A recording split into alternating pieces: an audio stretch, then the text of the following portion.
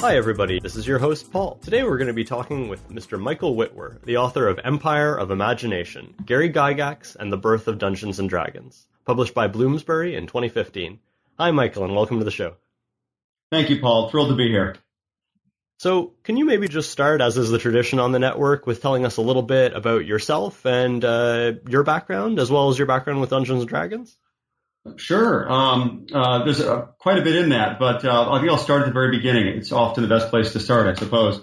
Firstly, with Dungeons & Dragons, I've been playing D&D since I was probably 5 or 6 years old. I'll never forget actually my introduction to the game, because I remember my brother wanted these D&D books that he'd been playing the game with a neighborhood kid, and this same kid was selling his books. And so I remember going with him and my father over to this kid's house, and my father rather, haggling with this teenage kid basically to buy his late 70s, 1980s D&D books, which was like a 1 or 2 foot high stack of these great old books. So Sam took it home. My brother Sam took it home, and we started playing. He was probably 9 or 10, and I was again probably 5, 6, 7, somewhere in that range. So I've been playing D&D ever since. It's been pretty much a lifelong hobby and passion.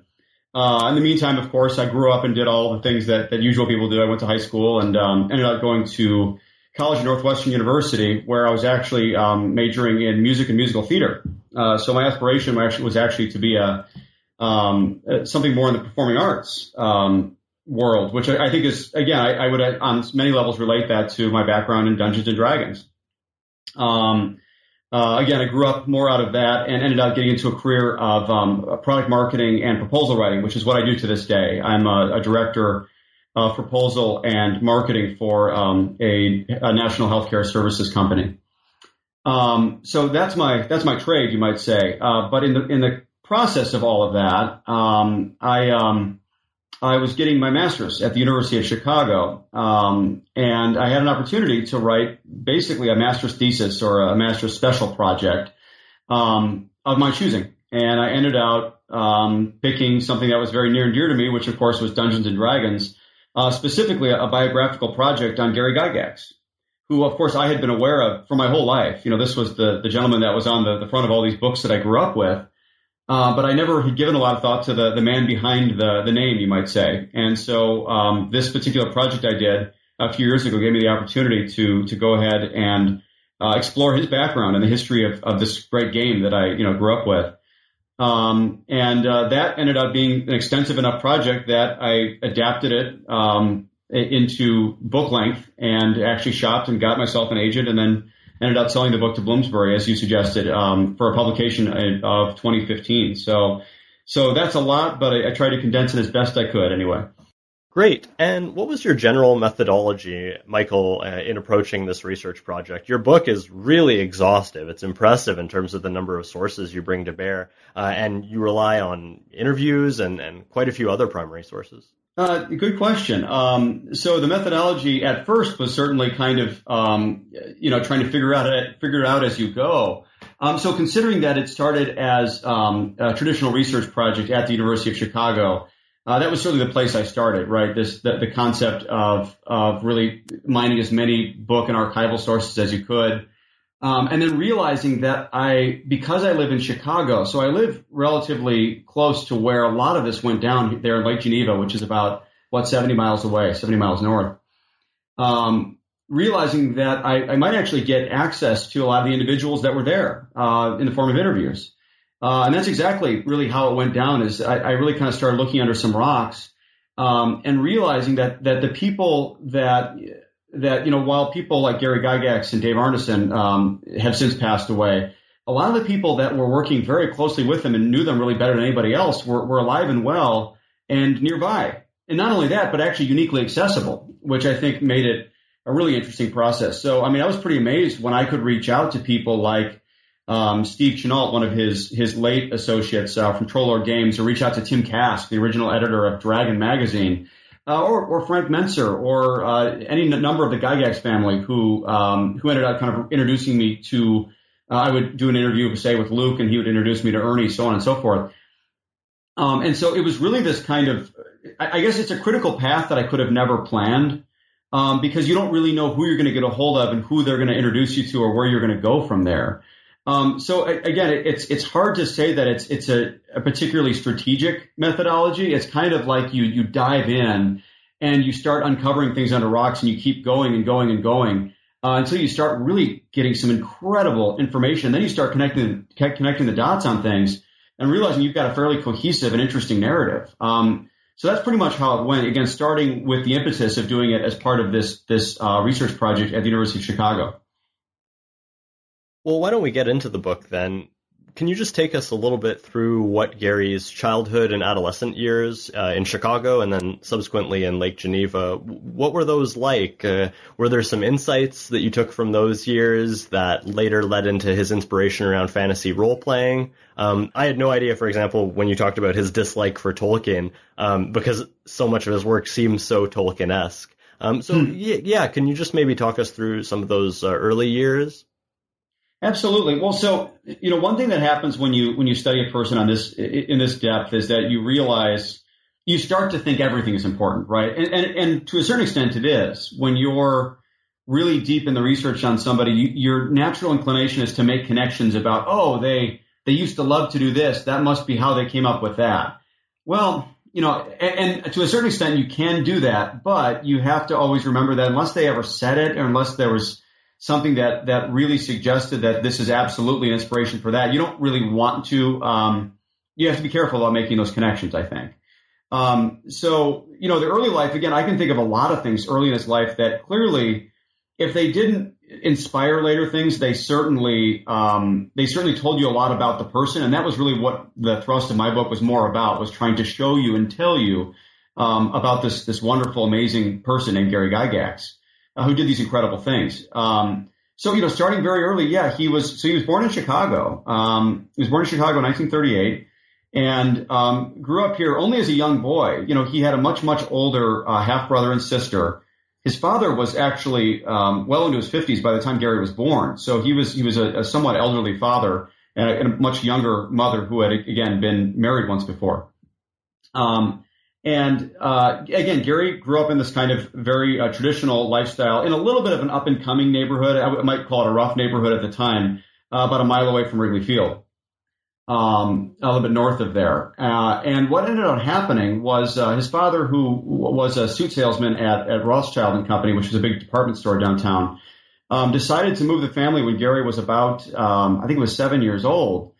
Based on this big brawl that Gary got into with a couple of neighborhood kids. Basically, he was in this kind of little neighborhood gang, which, I don't know, that's probably overstating what it really was. It was a bunch of kids up to no good on his street. And they got into a big fight. And what ended up happening was, as a result of this, his parents both thought this is really not a good neighborhood. It's not a good place to be. And they wanted to find a more wholesome, safer environment to raise their young son, Gary. Again, the other two children were quite a bit older. So they did. They moved up to Lake Geneva, which is where Gary's mother, Posey, which is her nickname, Elmina Posey, was from. Her parents still lived there in this big green Victorian house on Dodge Street. So after Gary's brawl, the parents move up to this wonderful grand Victorian house on Dodge Street. They move in with with Gary's grandparents. And that's where Gary grows up, really. So that's really where you would say his childhood starts more than anything else. Now, that's not to ignore some of the important things that happened in Chicago really early on. Gary used to talk, I should say, very with a lot of sentiment around going to the Field Museum, for example, and looking at all these wonderful cases of stuffed animals and birds. And I remember always thinking to myself how, in a weird sort of way, the taxidermy exhibit at the Field Museum, which is this labyrinthine maze of stuffed animals and monsters, you might say, that's like the original Monster Manual in a weird sort of way. So there's a lot of things like that. Of course, the Field Museum has this tremendous mummy exhibit, an Egyptian exhibit. And of course, many of Gary's later works were Egyptian themed. So again, it would be natural to make the connection that Gary found a lot of these early inspirations doing things like that. So again, growing up, to cut to the chase with his Lake Geneva life. So of course, Lake Geneva is this really interesting place for many, many reasons. Lake Geneva, Wisconsin, for one thing, is a resort community for kind of wealthy regional executives from Milwaukee and Chicago. That is to say, it has these tremendous mansions that surround the lake, and it's this beautiful, very deep fishing river. It's really, lake rather, and it's probably the closest really legitimate fishing and scenic destination you can get if you live in somewhere like Chicago, which of course is very flat and otherwise fairly industrial. So Gary moves from, again, this urban environment to this place that he used to only visit his grandparents once in a while, which is Lake Geneva. And it's just this amazing town for him, right? It's a very small town during the off season. In the summer, the population swells to, 20, 30, 40,000 people. But year round, a town like Lake Geneva has got like 8,000, 5,000, 8,000 permanent residents. So it's basically a small fishing town for most of the year. And as a result, Gary, of course, loves to wander the town and pull pranks. He was a tremendous prankster, always up to something, a very Rockwell-esque type of childhood, you might say. And one of the things he likes to do is he likes to wander around, when he gets a little bit older anyway, he likes to wander around this abandoned insane asylum that's on the highest point in town. Because one thing that's unique about Lake Geneva is not only was it this kind of rustic fishing town, and not only was it this resort destination for Chicago executives, it was also, because it was peaceful and serene and beautiful, it was also considered really therapeutic for people with mental disorders. So as a result, there's like a bunch of sanitariums and institutions in and around the Lake Geneva area, including this one that was at really the most prominent spot in town. So one of the things Gary used to love to do was go and wander around these ruins, and it really was in ruins by the time Gary was a kid. But it's like something out of a movie. I mean, if you could see pictures of what was called the Oakwood Sanitarium, it's pretty incredible. This big old kind of again, a kind of a Romanesque style building with windows all knocked out, and it was kind of like a dungeon. And again, Gary used to suggest that a lot of his dungeon ideas, I should say, for his modules anyway, came from wandering the catacombs and the lower laundry tunnels of this particular place.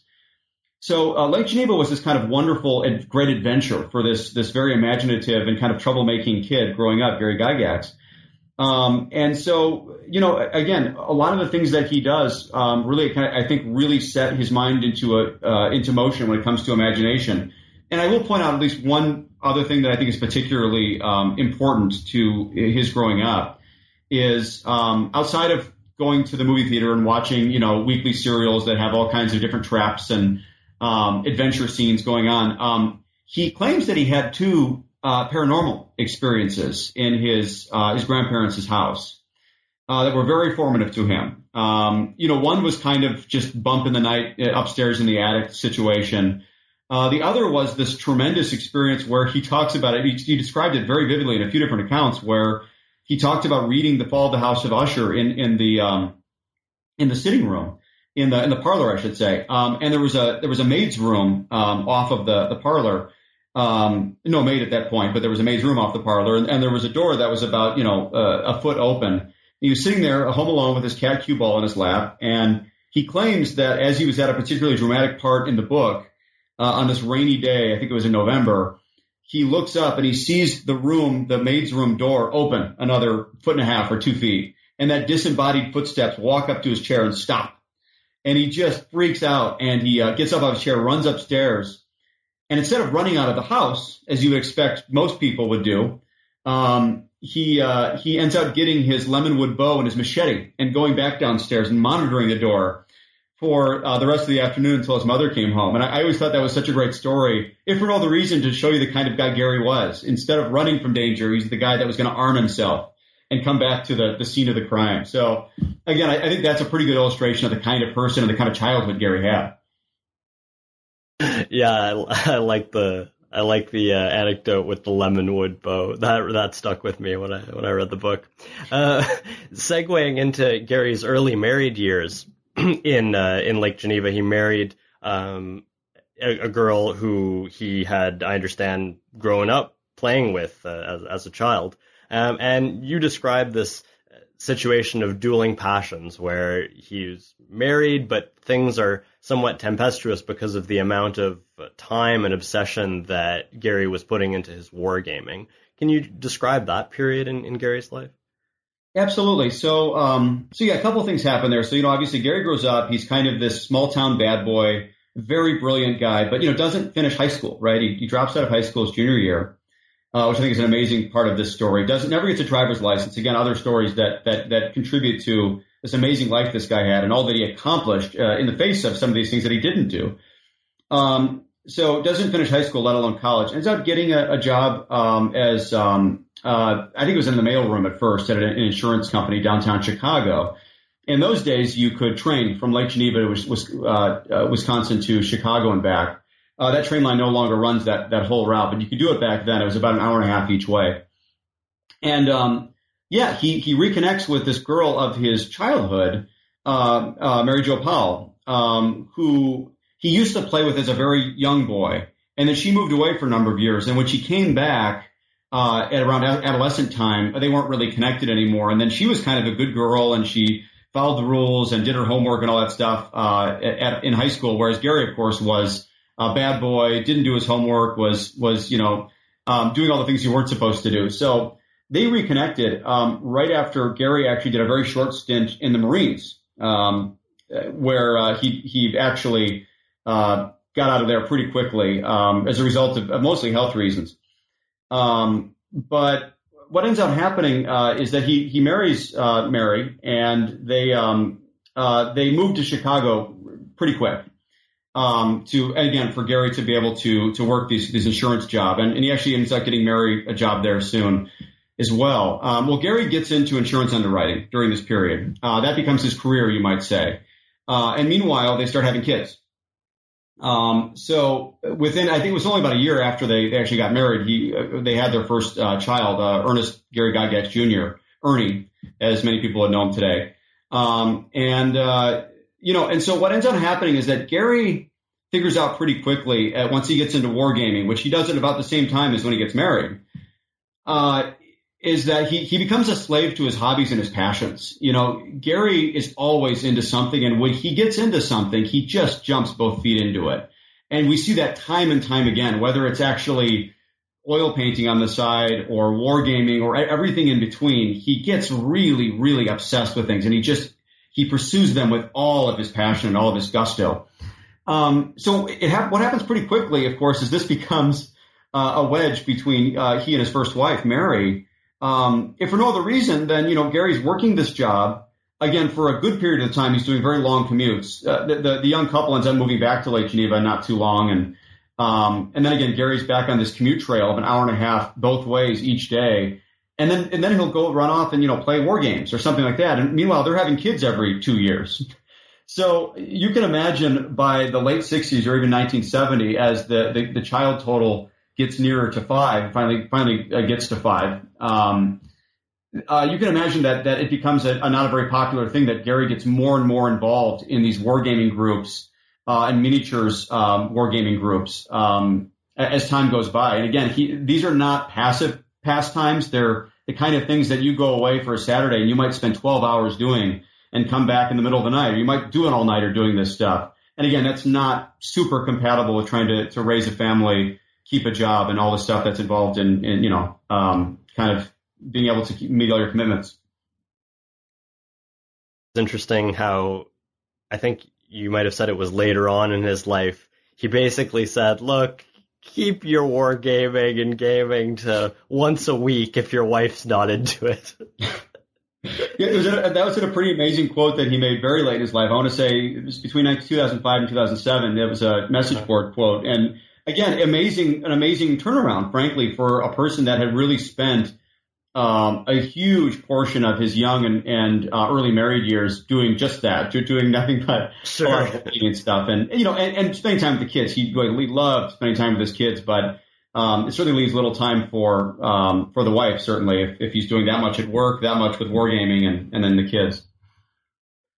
Yeah, and then he meets Dave Arneson. He gets Arneson's rules.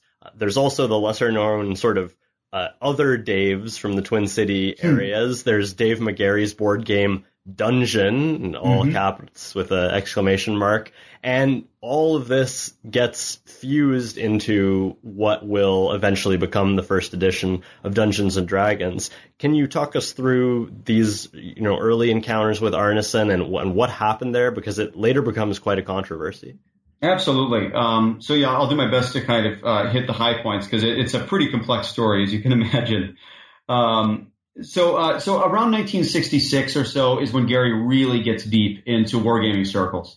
Now, so wargaming and miniatures, tabletop wargaming is a pretty esoteric diversion at this point. There are really not that many people doing it, but those that are try to stay in touch via correspondence, specifically in between letters and newsletters. They would put together these little newsletters that become these kind of little fanzines that would circulate to these national wargaming groups. But you're talking about like 20, 30 people nationwide. You were lucky if we were in any proximity at all to someone you could play these games with.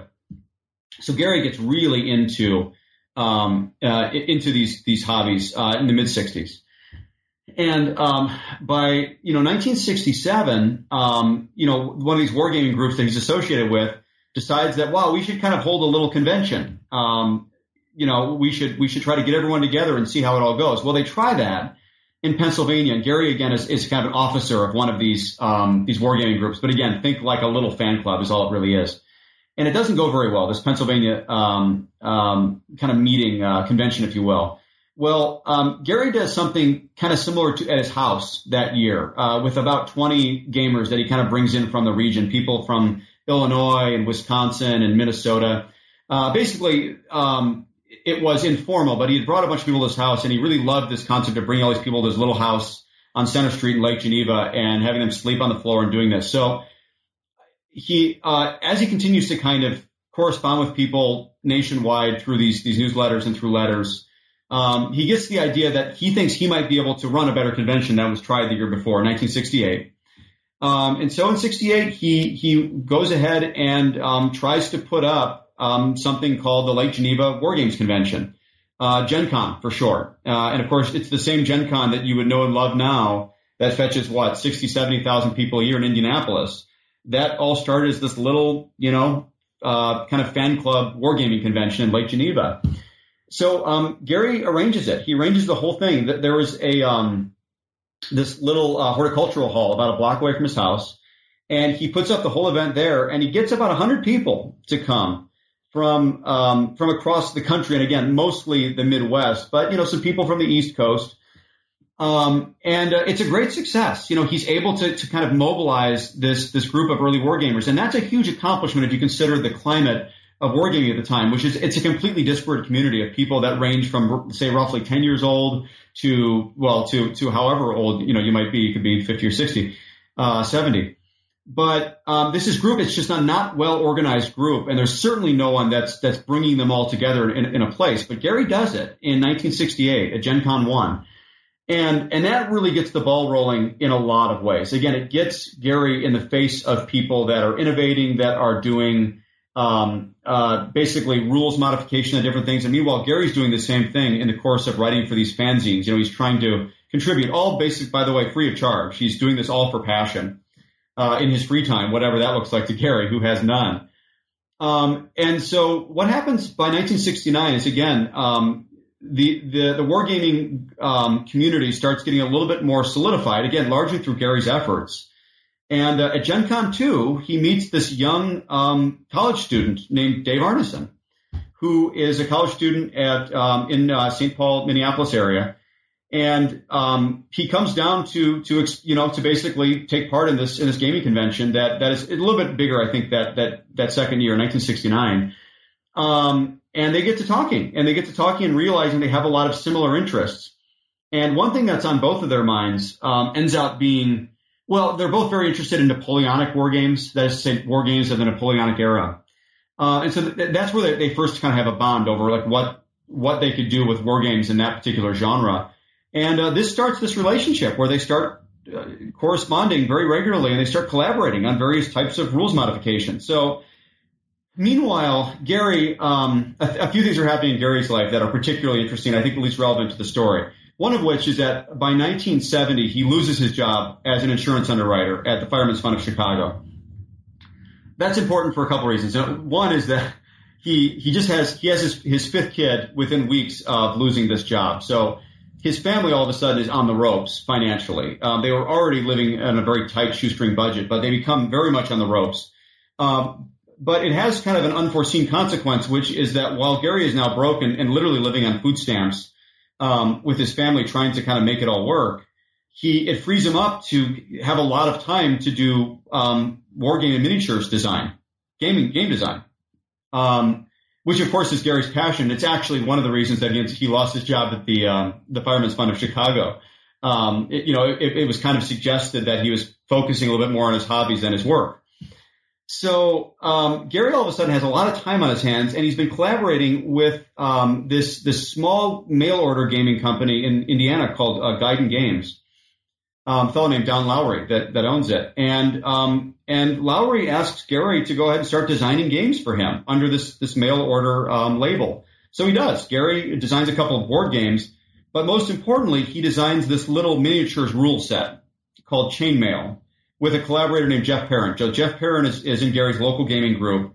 They have this local game group called the Lake Geneva Tactical Studies Association. And these two gentlemen decided to formalize some little miniatures rules. And again, think of like a big sand table is what they play on. They've got these little elastomeric plastic miniature figures that they recreate these battles with, right? And they have various mechanics that dictate how these games go.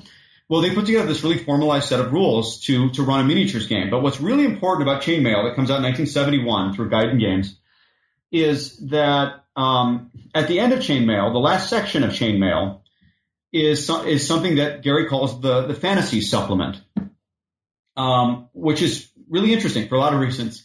The fantasy supplement basically suggests that, let me back up. For Chainmail, if it's not obvious from the title, I'm sure it actually isn't, because a lot of this stuff's really not very obvious at all or intuitive. But so Chainmail is important because it's a medieval miniatures game. At the time, very few people were thinking about medieval miniatures. It was actually mostly historical war miniatures from, say, World War II or the Napoleonic era. Very few people went back to the medieval era to use for miniatures mechanics. It just wasn't done for whatever reason. So here Gary puts out this medieval version of a miniatures game, and it's got this thing called the fantasy supplement at the end. And the natural connection is that most fantasy basically is set in what we would describe as kind of a faux medieval era, right? Think Lord of the Rings. It's kind of this medieval style world with magic and so on and so forth, monsters. So Gary gets this idea to put in the fantasy supplement. And the fantasy supplement pretty much says, hey, if you want to take these medieval miniature rules and apply them to a fantasy game, say recreate the battles of Tolkien, you can go ahead and do that. And he actually gives mechanics about how that would work with wizards and heroes, these, basically knights. Their wizards have spells and different, there are monsters. There are all these different things that wouldn't otherwise exist, let's say, in a traditional medieval miniatures game. And again, so he outlines these things, and it's not a particularly long supplement, but there it is. And so people start buying this game. And again, it's not making anybody rich, whether it be Gaiden Games or Gary himself. But it is selling a lot of copies for a little pamphlet booklet. I want to say it's about a 60-page little pamphlet size booklet. And so again, this thing is selling, hundreds of copies, which is a big deal in a world where there are basically no participants. And the fantasy thing is really getting a lot of people's attention. Namely his recent acquaintance and now is is on and off again collaborator, Dave Arneson. And Arneson takes these fantasy rules that he saw in Chainmail, and he ends up applying them to this other concept that he's been working on in the Twin Cities. And you mentioned the two other Daves, right? So you've got these three people, right? You've got Dave Wesley, Dave McGarry, and Dave Arneson, who are all interested in all kinds of things, whether it be Napoleonics or medieval games, all these things. And they've all contributed these different pieces to what becomes this game that Dave Arneson starts running on a regular basis with his group called Blackmore. One thing that Blackmore does is it takes Gary's Chainmail fantasy supplement and it applies that as the combat mechanics of this game called Blackmore. But what makes Blackmore unique is that it's a game where you don't play a battalion or a whole army of characters as you would, say, in a miniatures war game. You play a single character in Blackmoor. And your character actually has quantifiable statistics and a name, and you actually declare your actions for your character, and you go to these underground dungeon adventures. And it has this kind of first-person role assumption that nothing else had really done, at least in any formalized way, at this point. And so, again, you could say as a matter of lineage or chain of title even, this little chainmail miniatures war game that Gary designed with this fantasy element that got people thinking a lot more about fantasy games, kind of inspired Dave Arneson to put all these pieces together and roll it out for this group of Twin Cities gamers. So when Gary gets wind of this Blackmoor game and actually gets to witness Arneson run a campaign of it when he comes to Lake Geneva, he sees that it is something absolutely special and really incomparable. Gary gets extremely excited about it. So he asks Arneson to provide him some whatever rules he might have written out, to which Arneson provides basically his notes on the game, which is as Gary used to describe it, 18 pages of scribbles and notes. No one's ever seen those notes, so no one can really say exactly what was in them. But it is fairly established that it was some preliminary notes that Dave was keeping for his own campaign. He never really thought about publishing this game at the time yet. So Gary takes this and decides he wants to collaborate with Dave Arneson and write a new game that uses this general concept and these pieces to put together something entirely new. And that's exactly what they do between 1973 and 1974. Or I should say, during the course of 1973, the game D&D comes out in 74. They collaborate via mostly correspondence, and Gary takes these notes and really develops it into a very, very codified, very, very detailed game that comes in these 3 little 50-page booklets, all part of a big leather wood grain box set that becomes the original Dungeons and Dragons box set released in 1974. So that's kind of how it all came about. It was many, many pieces that contributed to it, and kind of the right people talking at the right time. And by early 1974, D&D is upon the wargaming market. Really incredible, multifaceted history. And your recall for it is really impressive. Turning more to Gygax's personal life, did you get a feeling when you were doing your research about what the Gygax household was like? For example, I didn't realize that they were Jehovah's Witnesses, and then this sort of started to create some tension with their son Ernie when he started to move away from that faith in his early life. What was their household like, do you think? The Gygax household was certainly described as a very loving household and a fairly chaotic household, really, for a lot of reasons. I mean, again, if you think through the 60s, I think Ernie is born in Ernie's born in 1959. Elise is born in 1961. So, I mean, they're having kids like roughly every 2 years. And again, by 1970, they've got 5 kids in this little tiny house in Lake Geneva, which is a rented house, by the way. They don't own it. And they're living on a shoestring the whole time. And in the course of all of this, Gary is commuting all of this time. He's obsessed with these hobbies. He's spending an inordinate amount of time away from home doing these hobbies. And of course, it's really becoming a barrier between he and his wife, Mary. And in the course of all of this, Mary ends up getting fairly associated with the Jehovah's Witnesses, the local congregation, and ends up bringing in Gary, who actually gets fairly interested in it himself, and he does take on the ideology. He does have some involvement in the church. I wouldn't call it heavy-duty involvement, but certainly some. And that's just kind of one of the many backdrops that's happening in this family life as they move forward. And really, they have this very tumultuous, very chaotic family life where money is very scarce, time is very scarce. And all the while, you've got this kind of creative genius who's fairly eccentric, right? Who's kind of leading the family into the unknown, right? And that's really, I think, what causes actually a lot of closeness of the individual brothers and sisters, but certainly became a major wedge between Gary and Mary Jo. I mean, does that answer your question largely? I think, yeah. And were there any surprises for you as your research on Gary's life unfolded? Things that really you were perhaps taken aback by or anything like that? Absolutely. I mean, it was honestly, it was surprise after surprise for me, especially walking in to the topic without a ton of background knowledge on Gary.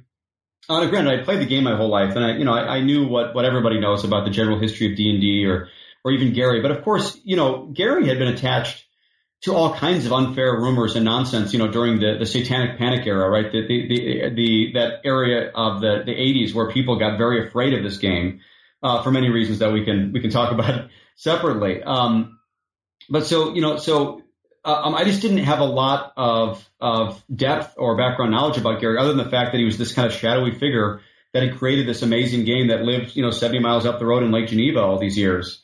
And so for me, it was just surprise after surprise. Starting really early, if you consider the fact that, he didn't have a driver's license, and he accomplished all that he did.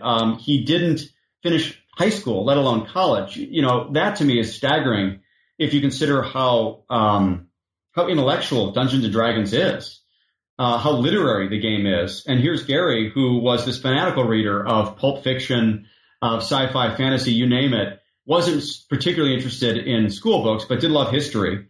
A guy that put all this stuff together without finishing a high school education. The thing that I think was most surprising to me, though, the thing that really kind of blew me away was the adversity, the circumstances around the creation of the game when it came out in '74. I had no concept, and I don't think most people do, really had any concept of the level of adversity that Gary was facing when all that was going down. So by 1973, while he's working on this game, or early '74, Gary is basically unemployed. He's bought some cobbler equipment, and he's working as a part-time cobbler basically out of his basement. They've got no money. He's been unemployed now for 3 years. And he's got 5 kids he's trying to support and feed. His back is really against the wall. And again, this is a guy that does not have a college degree, let alone a high school diploma. He doesn't have a driver's license. This is a person that has no resources. And but what he does have is this unbelievable passion and this incredible creativity. And so he just rolls up his sleeves and he creates this game with what expectation? Who knows? But then for not only to write the game with Dave Arneson and put the whole thing together, but then to find a way to get it published. This original 1,000 brown box copies that they put together, which costs a few $1,000s, and he has to take on partners in order to do this. One is one of his best friends, Don Kay, who ends up taking a life insurance a loan on a life insurance policy he has and able to contribute his part. Gary doesn't have any money to contribute, and that's when they take in this third partner, Brian Bloom, who does have some money to his name, and he's the one that makes it possible for this triple partnership now to go ahead and produce this game. But the actual circumstances around what's going with Gary at the time, he's got nothing going for him. It was literally his last hope to get this thing done. And sure enough, it becomes, a marvel. Amazing story. And in a way, we may have his dismissal from the insurance company to thank for the creation of Dungeons and Dragons, I suppose, since it seemed like it gave him the time and the real impetus to do 100% his passion. I agree with you. Like so many things, I think if things had gone differently, who knows when or how the game would have come out, if ever. I do believe that the circumstances probably never would have aligned had Gary not been dismissed, again, because it directly led to him being able to publish Chainmail through Guiding Games, and Chainmail, again, gave Arneson the pieces he needed to put together his, this Blackmore campaign. So yeah, I mean, again, if you look at the chicken egg part of it, it's definitely Back to the Future, right? If the McFlys don't meet, then Marty's never born, I guess. Absolutely. Fast forwarding to past sort of his initial success at TSR and to the point in his life, which I wasn't aware of, where he actually moved out to California. He got a little sidelined in terms of the main aspect of TSR's business and basically got sent out there with the idea that there would be this Dungeons and Dragons entertainment wing. And I didn't realize the kind of lifestyle that he had led out in California, and you describe him as being a somewhat heavy recreational drug and alcohol user while he was out there, which is certainly not what I pictured when I had this image of Gary Gygax in my mind. What was that time for Gary like in California? Well, I don't know if I described it quite as heavy. I mean, if for no other reason, I don't think I could describe it that way because it's never quite confirmed. I think there was a lot of rumors, you might say, okay, that Gary was doing heavy drug and alcohol. I mean, I can confirm that there was certainly some, but I can't go much beyond that. But what I can say certainly is that it was a wild lifestyle. I mean, it was certainly a wild, up all night, party hard and live very big lifestyle. So that I think is irrefutable. I mean, he was living on a 6-8 acre estate in Beverly Hills on the top of a mountain in King Vidor's estate. King Vidor was this great Hollywood producer director of the 20s and 30s. And that was TSR's West Coast headquarters, and where Gary lived. It was both his living circumstances and the, what they call Dungeons and Dragons entertainment company's headquarters. And that was basically where Gary set up operation to not only live large, which he was. I mean, I think he was really enjoying his time out in Beverly Hills, for about a year and a half there from 83 to say mid 84, late 84. But this is also where, he's got writers from CBS coming over and where they're having storyboard sessions and stuff like that for the Dungeons and Dragons animated series cartoon that comes out in 1983. So it's this really, really great lifestyle for him. And I think it's very safe to say that it was a very wild time for him. And it was a rebound time for him. I think what's notable about it is that this is a guy by 83 who's been largely disenfranchised from the management of the company. He is still the face and the figurehead, but he doesn't own the majority shares. First of all, that's owned by his partners, the Bloom brothers. And he's lost a lot of his creative control in a lot of ways. And so by 83, you pair that with the fact that his marriage has fallen apart, which, again, was bound to happen over all the years where they were kind of ship passing in the night. So his marriage has fallen apart. His mother dies just a couple of years before that, who was a really major stabilizing force for him. Gary was unstable, certainly by that time. I think he had a lot of success. He had a lot of money that had come to him as a result of designing this game that had really taken off. But he was in a really strange place in his life, and I think when it comes to his psychology, a lot of the dissolution of Gary's involvement with TSR seems to stem from the time where they brought in Lorraine Williams as initially sort of a management consultant. They thought they needed someone with business savvy, and then she actually becomes a shareholder and eventually, I guess, the majority shareholder at TSR. So I realize you could speak for a long time about this, but just in short, what happened there that caused this conflict and Gary's eventual break with the company that he loved so much and that he created? That's a great question, and I'll try to be as brief as I can because, as you know, it's an infinitely complex story when you look at all the different pieces that go into it. But I mentioned this a little bit earlier that Gary was forced to take on partners to produce the original game, right? That was a critical path item that had to happen. And one of them was one of the Bloom brothers, Brian Bloom. And so that was important. And it worked out well for a long time. They actually got along really well for a long time. Well, as I mentioned, by 83, and really by the early 80s, around 80 is where people start not getting along quite as well. There are scuffles. And all the while, Gary never owns full ownership. I shouldn't say never, but again, that's a nuance that's not overly important to the story. For all intents and purposes, Gary never owns majority interest in TSR, the company that produces Dungeons and Dragons. Even though he's the founder, on kind of the Steve Jobs part of this, he doesn't own majority interest. And so to that end, he's the driver of the company, he's the face of the company, but he's not truly the boss if you really take it to its logical conclusion. So this kind of comes out in a lot of different ways over time. But what ends up happening is he and the Bloom brothers start becoming really they start having a fairly hostile relationship, which is one reason why, of course, Gary ends up going to Beverly Hills to get away from them and them to get away from him. So in the course of all of this, Gary actually meets this great young writer named Flint Dille, who writes for Transformers and all these other, or had eventually did write for Transformers and a lot of other, great cartoon shows, whatever. He was working on that stuff back then. And Flint Dille is an interesting fellow for many reasons. He's a war gamer. He loves to come out to the Beverly Hills mansion and play games with Ernie and Gary and all these people. And Ernie and Flint actually start working on some kind of choose your own adventure books for TSR. And Flint Dille comes from a family of John F. Dille, who was the head of the National Newspaper Syndicate.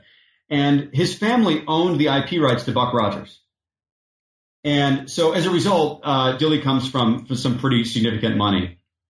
And his sister, Lorraine, is someone who works in management, and she's, an interested investor and all that stuff. So Gary gets to know Flint really well.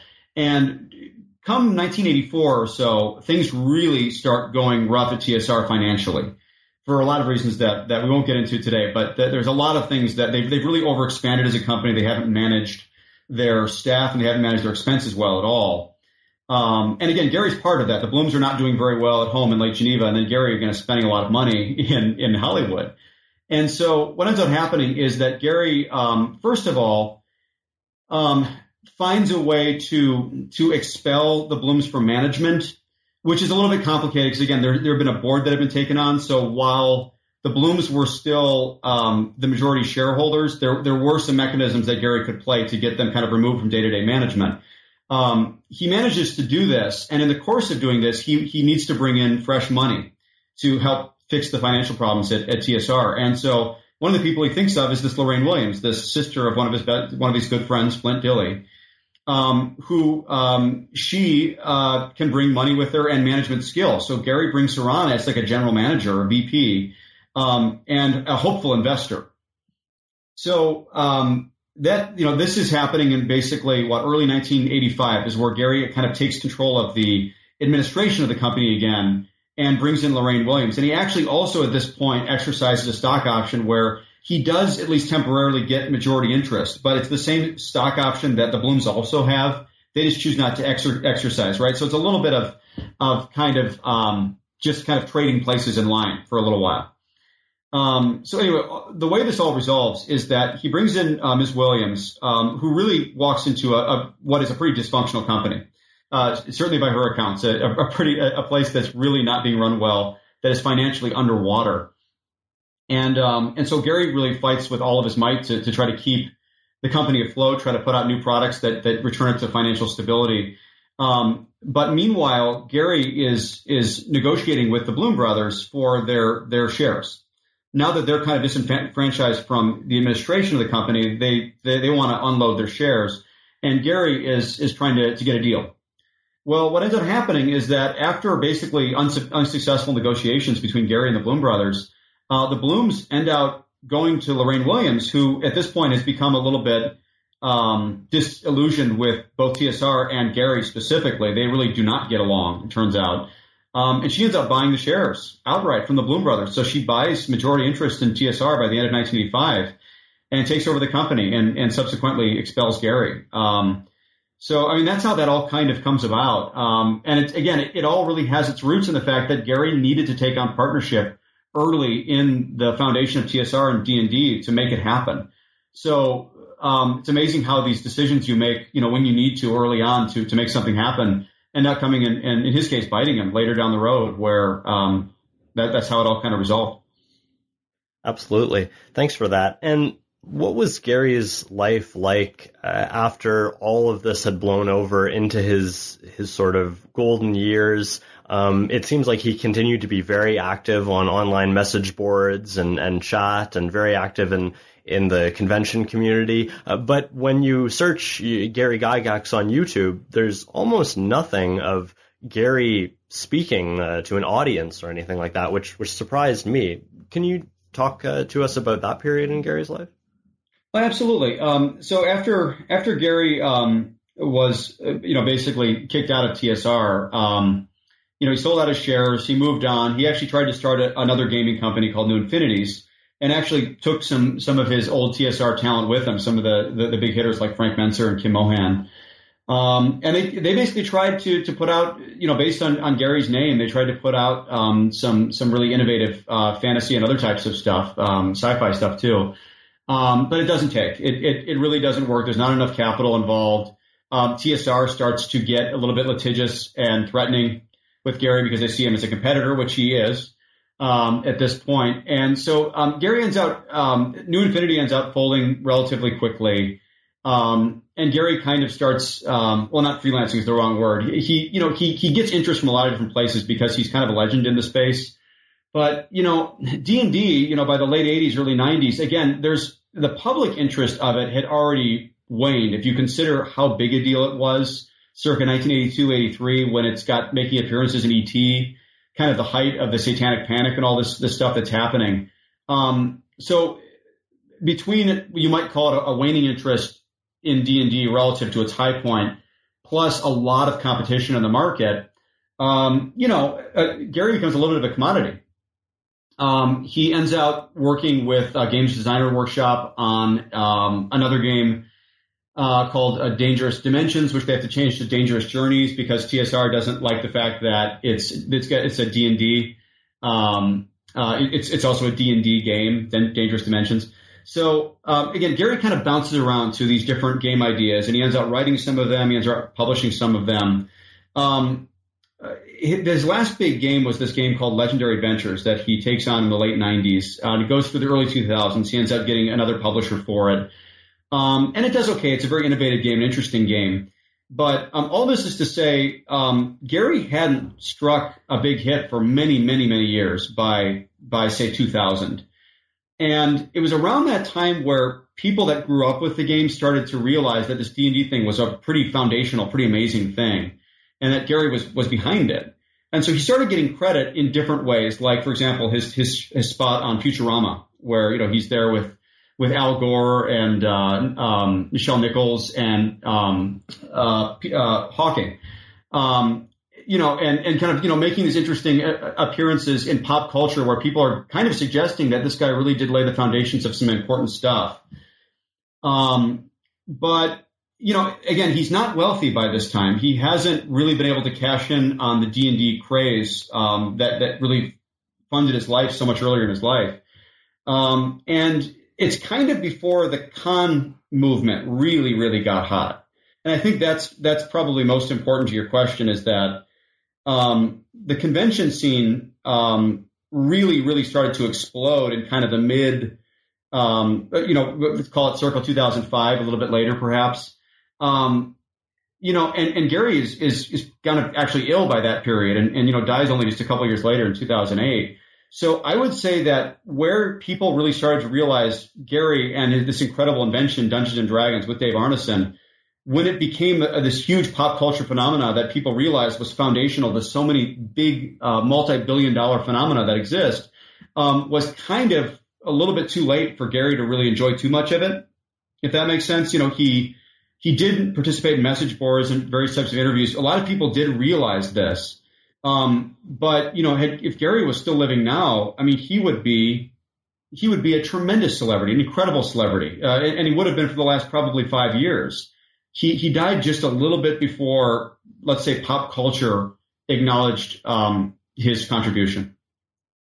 Absolutely. In my interview with David Ewalt recently on his excellent book of Dice and Men, I talked about this anecdote of my friend who works with a marketing company in London, and they were trying to see what the popular kids in London are drinking at parties and how, when they drink certain beverages and so on. So as part of this, he actually went to this party held by these painfully cool London kids that were just, so fashionable, so hipster. And of all things that they were talking about during this wild night, their ongoing D&D campaign was one of them. So to me, that was just so striking in terms of how much D&D has changed in its place in popular culture. No, I mean, it's pretty incredible. And I'm really glad that we've come to a place where there's a lot of things that are coming out that people are making the connections that things like, Final Fantasy or World of Warcraft or what have you, have their roots in this little tabletop game invented in 1974 by Gary Gygax. This really is the foundation of all of these huge multi-billion-dollar pop culture phenomena. Even first-person shooter video games were directly inspired by D&D. That is to say that the people that invented that game were big players of it and actually found their concept from their ongoing campaign. So there's all these little surprises about how the game has really moved mountains and has become this incredibly far-reaching movement, even though the game itself has always been somewhat contained. Even in its largest playership, you're talking about maybe 3-5 million people. Today might be a little bit more. I think the game is doing as well today as it's done in perhaps ever. But it's still a relatively esoteric diversion, that only certain people really want to partake in a live format. But it's become this tremendous kind of foundational piece of pop culture. Absolutely. And I think that pop culture now is so much more microscopic in the sense of you can get podcasts on exclusively 5th edition or 2nd edition or 1st edition Dungeons and Dragons, and people with those interests can easily find content on, streaming on Twitch, on YouTube, on Facebook, in a way that they never could before, in a way that you would need to subscribe to very niche, wargaming journals and talk to maybe 100 other people in North America about. So yeah, it definitely seems like it's really changed quite a bit, just from my perspective as someone who, I started the game in the early 90s. Yeah, I mean, again, I think D&D is not only on the rise, but I think it's going to continue to get more and more visibility and kind of more and more interest as these big things that come out that are inspired by D&D, whether it be, Stranger Things, or whether it be, Ready Player One, or the forthcoming D&D film that Warner Brothers is working on, or any number of things that really have a lot of their roots in D&D. Like, I think these things are going to get more and more pervasive, and all that will end up coming back to the game and hopefully bringing more and more people back to the tabletop, which is a really special experience that, again, I would never want to get lost in all of this, that tabletop role-playing is a very special, very unique experience that's hard to recreate in any other format, whether it be MMOs or what have you. Agree more. Well, you've been very generous with your time. So wrapping up, as is the tradition, what's next for you, Michael? Thanks for asking. I'm sad to say that I've got 2 projects that are both under wraps, so I can only say limited amount about both of them. But I can tell you a little bit. The first of which is a book about Walt Disney and Disneyland that I'm very excited about, kind of the foundations of that and how it all went about. That's a pretty amazing story in many, many ways. So that's one of my projects. And the other is a book I can probably say even a little bit less about. I have a couple collaborators on it. And it's a book that I can tell you is very different than Empire of Imagination, but it is you would say broadly, in the role-playing history space, you might say. Well, again, you've been so generous with your time, Michael. Empire of Imagination, just a fantastic book. Enjoyed the read so much, and we thank you very much for coming on the show today. Thank you so much. It was a pleasure to be here.